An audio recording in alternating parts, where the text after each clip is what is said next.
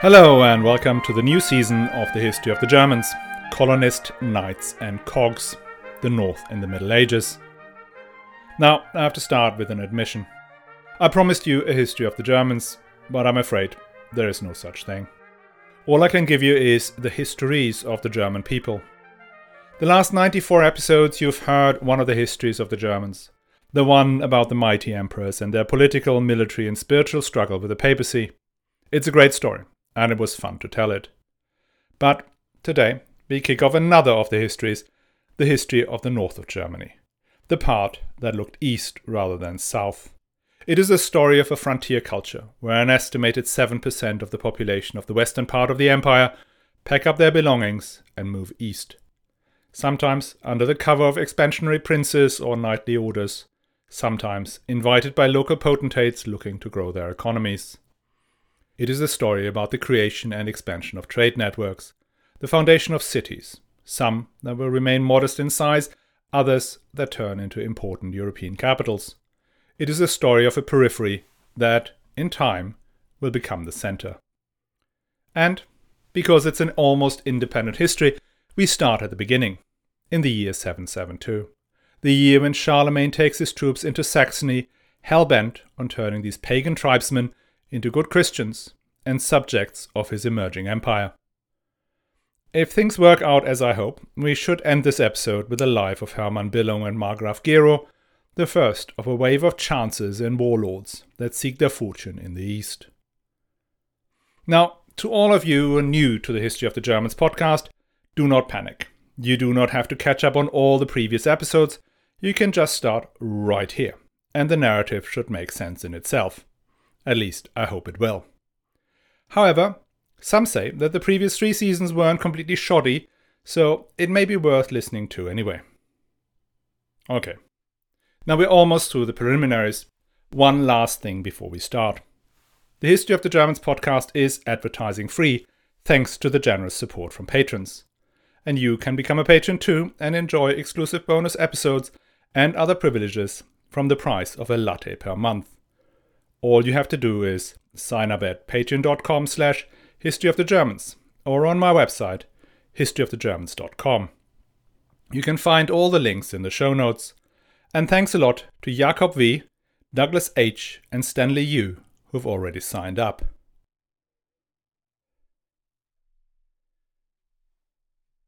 So, let's finally get going with episode 95, Callous Kings and Murderous Margraves. The story begins with the Saxons, and when you talk about the Saxons, there is no one more Saxon than the chronicler Widukind of Corvey, who lived in the 10th century. He explains where the Saxons came from. Quote, "There is a great deal of disagreement about this matter.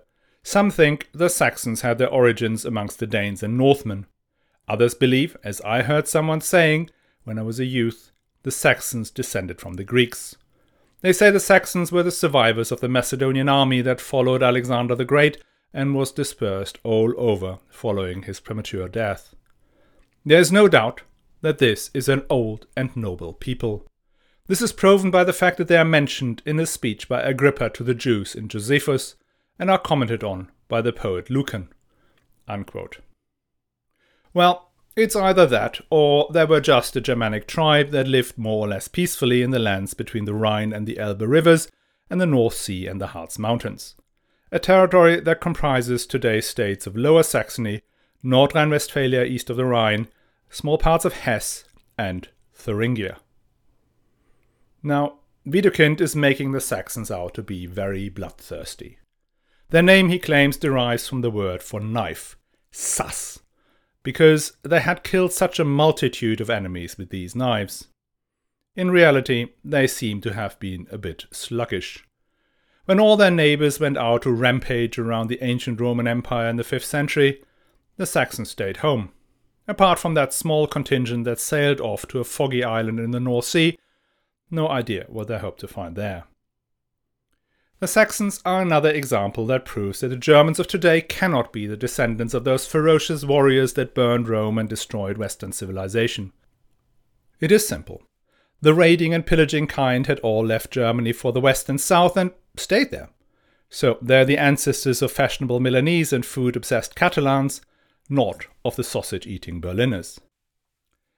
As a consequence of their remote and peaceful lives, by the year 772 these Saxons still lived very much like the Germanic tribes of the time of Tacitus. There were no cities, and even the villages were very spread out. The Saxons had no king or duke. They would only gather round a leader in war. And that leader was chosen by the free men of the tribe, or, if you follow Widukind, by lot. Once the war was over, the leader stepped down and returned to tilling his fields. There was an aristocracy amongst them whose votes counted more than that of an average free man, and there were slaves, quite a lot of them, often prisoners of war. So that was no egalitarian paradise at all. And the Saxons were pagans who believed in a derivative of the Nordic polytheistic religion headed up by Wotan, or for the friends of Marvel, Odin, and his son Thor, Hela, Loki, and the like. They also worshipped natural features, like trees, springs, and the like. In the 5th and 6th century, the neighbours of the Saxons lived in quite a similar fashion, but by the 8th century that had changed. Christianity had expanded from the territory that had previously been part of the Roman Empire into the east. Saint Boniface, an Anglo-Saxon Benedictine monk, had shaped the organization of the Latin Church in the Merovingian Empire, that by then included not just France, but also Bavaria, Swabia, and Franconia. Boniface founded bishoprics and monasteries across the German land so that, at least nominally, all of the Saxon neighbours to the west and south had become Christians. As the Merovingian and Carolingian Empire expanded, conflict with the Saxons became inevitable. After some failed attempts by his grandfather and father, it fell to Charlemagne to subdue and integrate them into his Christian realm. So the mighty king of the Franks crossed the Rhine on some trumped-up pretext in 772, and within just 12 months the Saxon war leaders capitulated. That was quick and painless, or at least it seemed to be. For Charlemagne, this campaign in Saxony was not only about acquiring new territory and defeating an unruly neighbour. He saw his role as the champion of Christendom who had a mission to convert the pagans.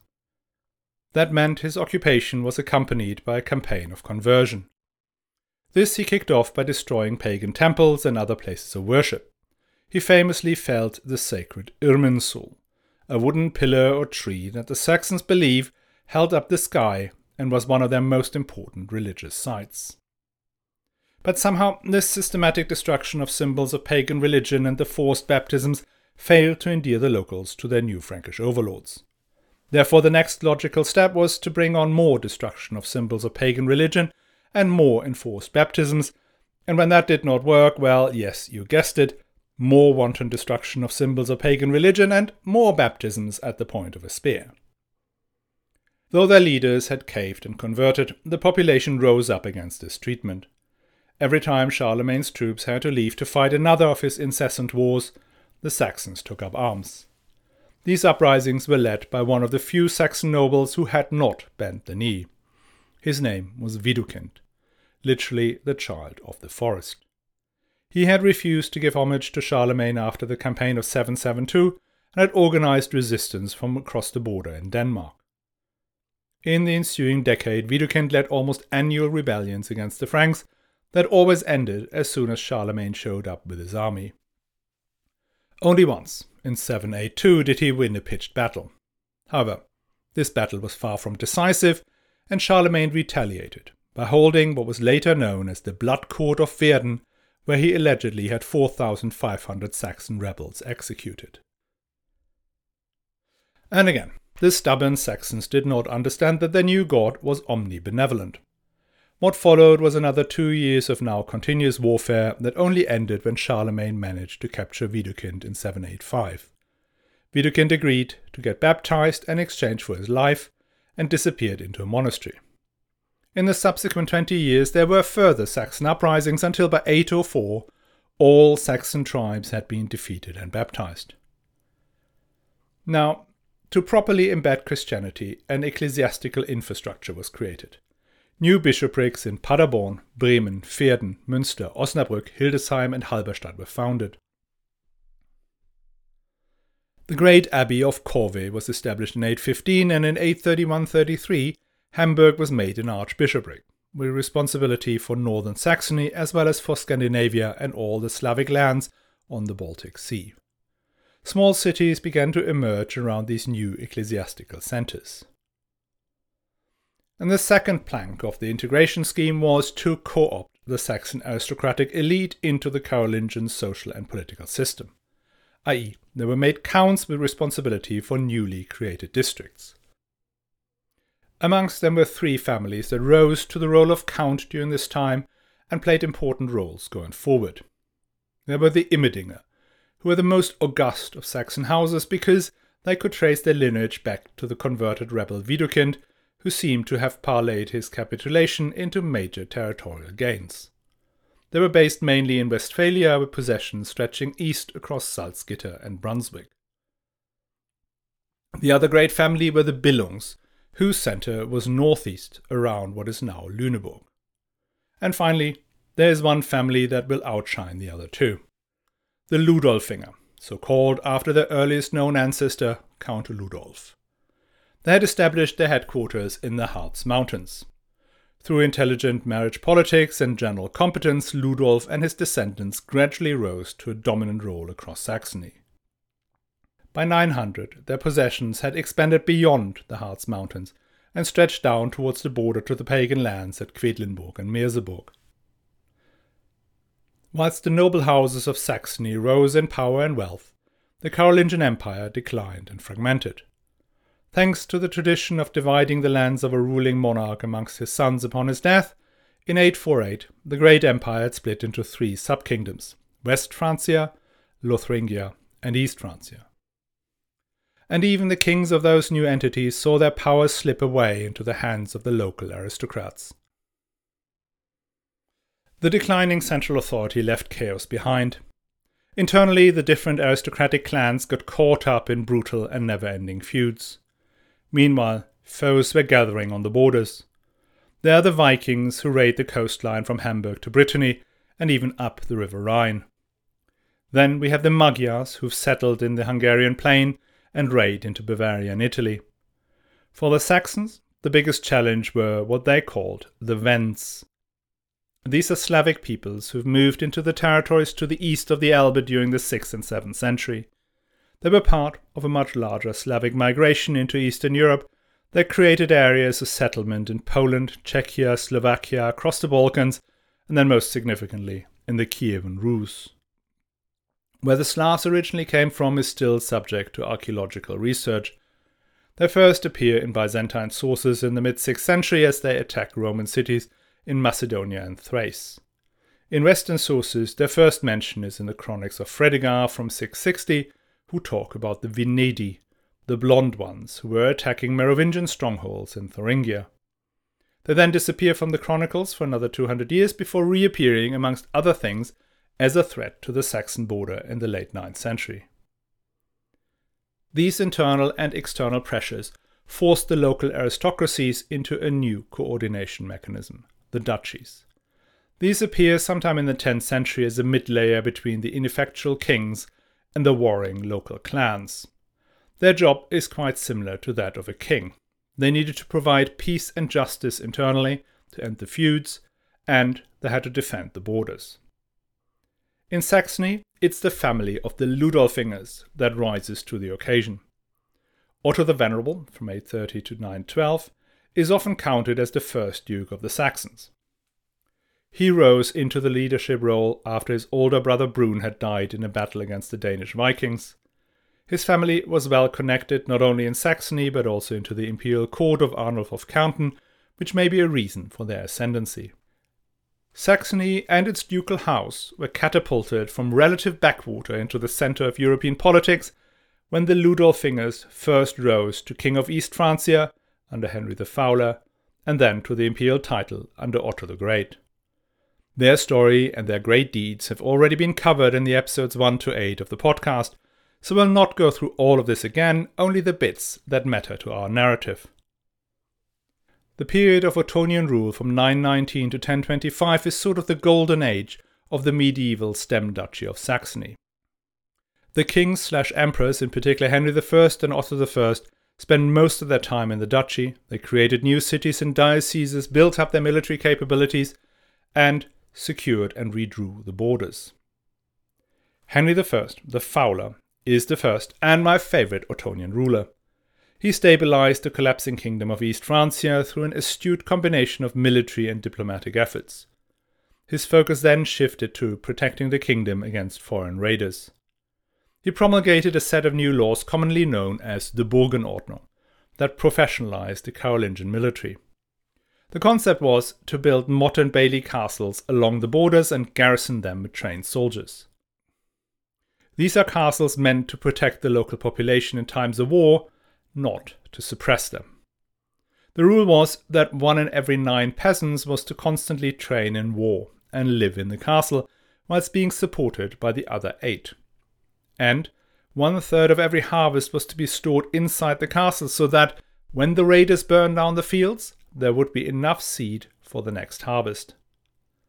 Moreover, these castles were turned into major economic centers so as to ensure their maintenance and upkeep in peacetime. Markets and courts are to be held in the castles. Assemblies of the local nobility on feast days are also to be held at the castles. It would usually entail the construction of a church, so settlements would then grow up around the church and the castle. The other innovation was to massively expand armored cavalry. These are the forerunners of the knights of chivalric tales. Like knights, they needed to live a life of constant training and regular application of their skills, which meant they needed funding. For that, they're granted land or other sources of income like markets or tolls, initially only for life. That would later convert into the system of fiefs, where the vassals offer military service in exchange for the use of certain assets. Now, before it had become such a contentious term, I would have called the system feudalism. And if you promise me not to tell anyone, I will continue to do so. Now, whether it was feudalism or not, what did happen during the reign of Henry the Fowler was a material upgrade in the military capabilities of the Kingdom of East Francia.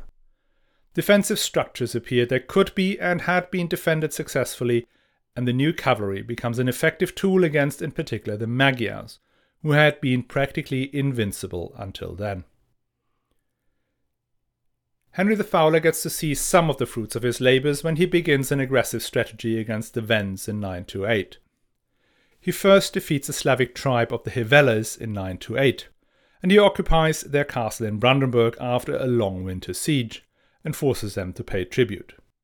The same happens to the Dahlemiensians, a group that lived around where we now find Leipzig and Dresden.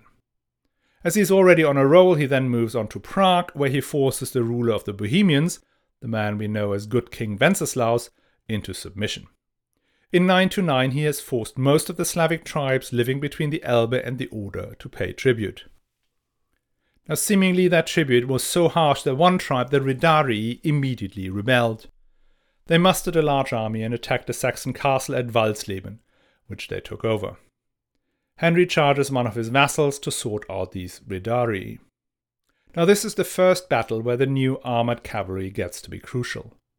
The Slavic army consists mainly of infantry fighting in a close formation. The Saxons tried several times to break this formation but failed. Only once they sent the cavalry to attack the flank of the Ridarii does the enemy break and flee. These wars are fought with the utmost brutality. Since the Slavs were pagans, the Saxons had no qualms killing them and taking away their women and children as slaves. Equally, the Slavs took no prisoners on the few occasions they got the upper hand. So no wonder the warriors on both sides were frightened. Widukind mentions that some of the soldiers had been riven with fear before the battle, and he even calls them cowards. Though he reserves the worst bit of cowardice to the Slavic defenders of Walsleben, who surrendered and asked for their lives. That they were granted, but their wives and children were taken away as slaves. Now that his army had passed the tests, he confronted the Hungarians and defeated them in 933 at a battle in Riade, stalling Hungarian expansion for a time. And he finally led an army against the Danes in 935, securing the northern border as well. That being said, the crowning glory of these defensive wars against the foreign invaders fell to Henry's son, Otto I, usually called the Great. Otto I defeated the Hungarians in the battle on the Lechfeld in 955, and as a consequence of this battle the Hungarians ceased to attack their neighbours, and 45 years later converted to Christianity under their great king Stephen I, also known as Saint Stephen of Hungary. Again, Otto I's deeds are many and a fantastic tale, but what interests us here is his activities in Saxony, specifically how he organized the border with the Slavic tribes and his efforts to build out the ecclesiastical infrastructure. Let's start first with the border management. Otto I had ascended the throne in 936, and one of his first acts was to appoint military commanders along the frontier. The northernmost section along the Elbe River, so from Hamburg to roughly Dannenberg, was granted to Hermann Billung, whilst the whole of the border south of there was granted to only one man, Markgraf Gero, who had no surname. Hermann Billung came from the Billung family, who held a big chunk of northeastern Saxony based in Lüneburg. As such, the Billungs were optimally placed to defend the eastern border with the Slavs, as well as the northern border with the Danes. Widukind describes Hermann Billung as a noble, diligent and quite prudent man, and on his first outing he proves to be an able commander who led from the front and inflicted a grave defeat on the enemies.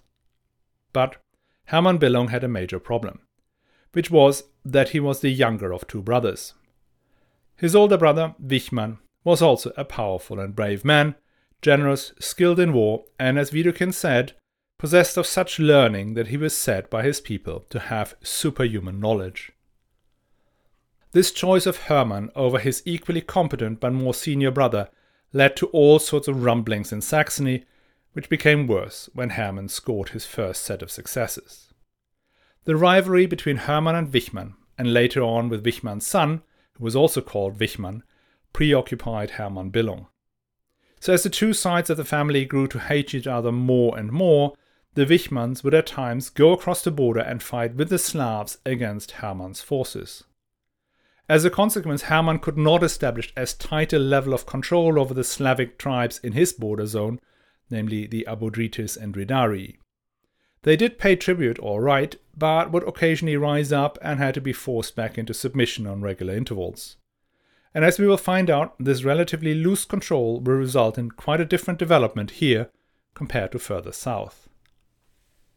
Despite his relatively moderate level of success, Otto I rated Hermann Billung highly and would make him his proxy during periods he was absent from Saxony.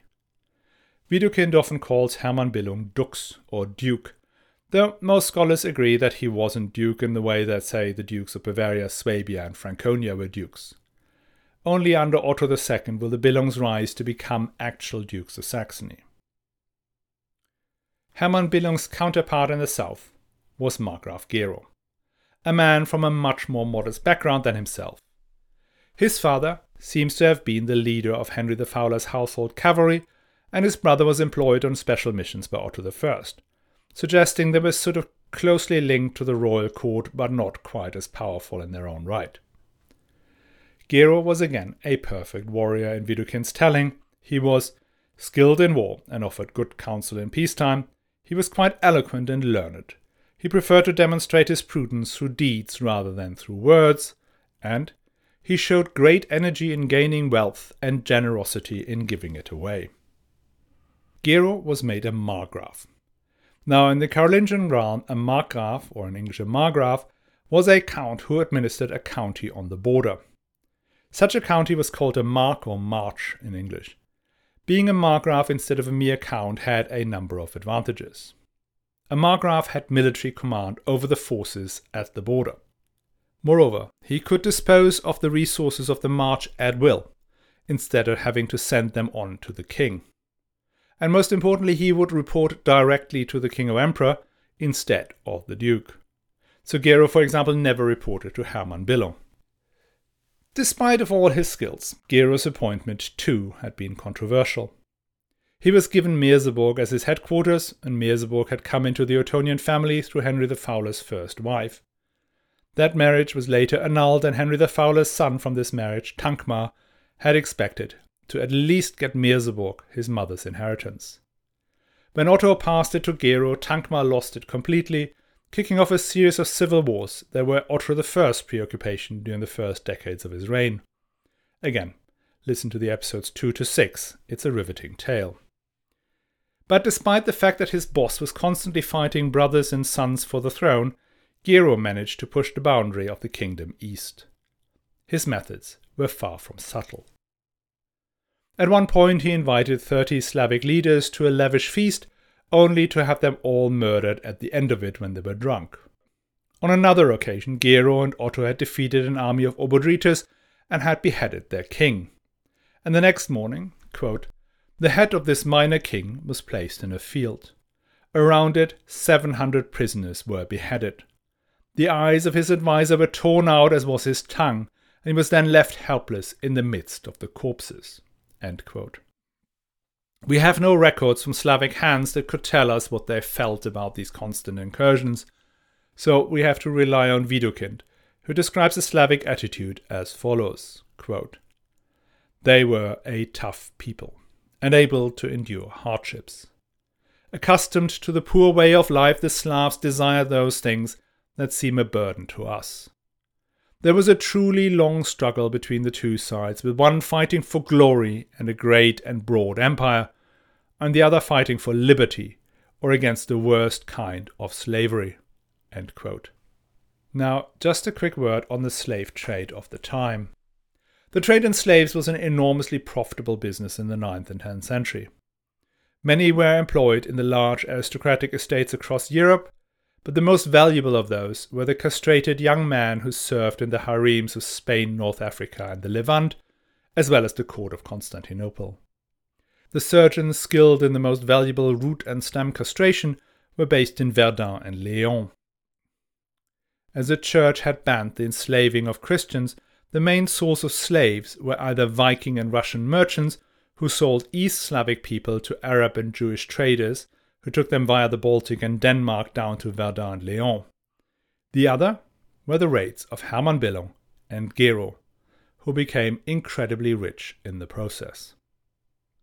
Gero operated as Margraf for 28 years, a period during which he managed to not only regularly defeat the Slavic groups, but also to establish permanent forward bases.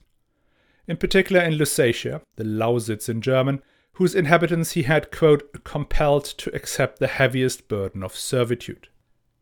His latter years were overshadowed by a falling out with Otto I, who believed him to have tacitly supported one of the rebellions. He also lost both of his sons, leaving him without an heir. In his grief, he took himself off on pilgrimage to Rome and upon his return founded the Abbey of Gernrode. The Abbey Church, where he is also buried, is one of the few remaining and a very impressive example of early Ottonian architecture. Gero made his widowed daughter-in-law the Abbess of Gernrode, which must have come as a great relief to Otto I. Because the territory that Gero had conquered was truly vast, equivalent to the modern states of Brandenburg, Saxony, and Sachsen-Anhalt, or roughly 2/3 of what would later become the GDR. That is almost the size of one of the stem duchies of the time. Not just that, but also the fact that Gero had conquered it almost single-handedly would have given any of his descendants a hard-to-deny claim to succession to the whole of it. But luckily for Otto, Gero did not have any surviving children, and so the enormous March of Gero was divided into separate units. The Northern March, which is roughly equivalent to modern-day Brandenburg, went to a Count Dietrich of Haldensleben, who may have been the son of the rebellious Wichmann. He will appear again in one of the next episodes, and let's say, not in a most flattering light. Then, south of the rather large Northern March, followed the Mark Lausitz, or the March of Lusatia, which is roughly equivalent to Lower Lusatia region along the Saale River around Cottbus, so that's southern Brandenburg and northern Saxony. This land was given to a certain Hodo, who seems to have done a reasonable job, but wasn't heard of any further. South of these were then 3 marches: Merseburg, Zeitz, and Meissen. The former two, Zeitz and Merseburg, were relatively quickly subsumed into the Margraviate of Meissen. Now the Margraviate of Meissen is going to be important. It is roughly equivalent to the modern state of Saxony, with parts of Saxon-Anhalt thrown in. The first two markgrafs are not particularly relevant, Thietmar and Rigdag, but the third, Eckhard I, will feature quite a bit in the next few episodes. So, bottom line is that by around 982, we have 4 territories east of the Elbe River. The March of the Billungs, which is equivalent roughly to what is now Mecklenburg-Vorpommern. The Northern March, roughly Brandenburg. Then the March of Lusatia, which is southern Brandenburg and northern Saxony. And the Mark of Meissen, roughly Saxony and a bit of Saxon-Anhalt. All these lands are predominantly inhabited by Slavs, who have taken baptism, presumably to escape slavery and the snip, but many have not. In the March of the Billungs, control is pretty loose, but in the other 3 we find fortifications garrisoned by Saxon soldiers who keep a beady eye on the locals. Military fortresses and slaving raids are one thing. But after all, Otto the Great is not just there for a quick buck and some land. He is the emperor, the shield of Christendom, and his job is to bring the word of the Lord to the pagans. And that meant creating a bunch of bishoprics. The first set were established in the northern March, specifically in Brandenburg and in Havelberg in 948. The next move traces back to 955, when Otto achieves his greatest triumph at the Battle of the Lechfeld. On the eve of the battle, he is supposed to have sworn the following oath, quote, "If on that day, through the intercession of such a great advocate," that would be St. Lawrence in this case, "Christ would deign to grant him victory and life, he would establish a bishopric in the city of Merseburg in honor of the victor over the fire, and turn his newly built palace there into a church." End quote. Now, that is quoted from the chronicler Thietmar of Merseburg, who, well, was Bishop of Merseburg, which makes him a touch biased. So what is more likely that Otto had decided on a much larger scheme to build a new ecclesiastical infrastructure to the east and north than just founding Merseburg. What he wanted was a new archbishopric with responsibility for the whole of the East. Now, just in case you're about to doze off on the grounds that you think these ecclesiastical matters are very nerdy and overly specialist, trust me, that would be a mistake. They matter a lot. The church and the way it's organized matters a lot because secular state infrastructure of any kind simply did not exist. There are no police stations, no local courts, let alone social services on the ground. The only kind of administration, in inverted commas, that reaches down into every town and larger village was the church. We're in the period before the investiture controversies, so we are at a point where the kings and emperors had a huge influence on the appointment of bishops and archbishops. So Otto the Great and his successors used the church as their feet on the ground. That meant ensuring effective church administration was a crucial part of early medieval statecraft.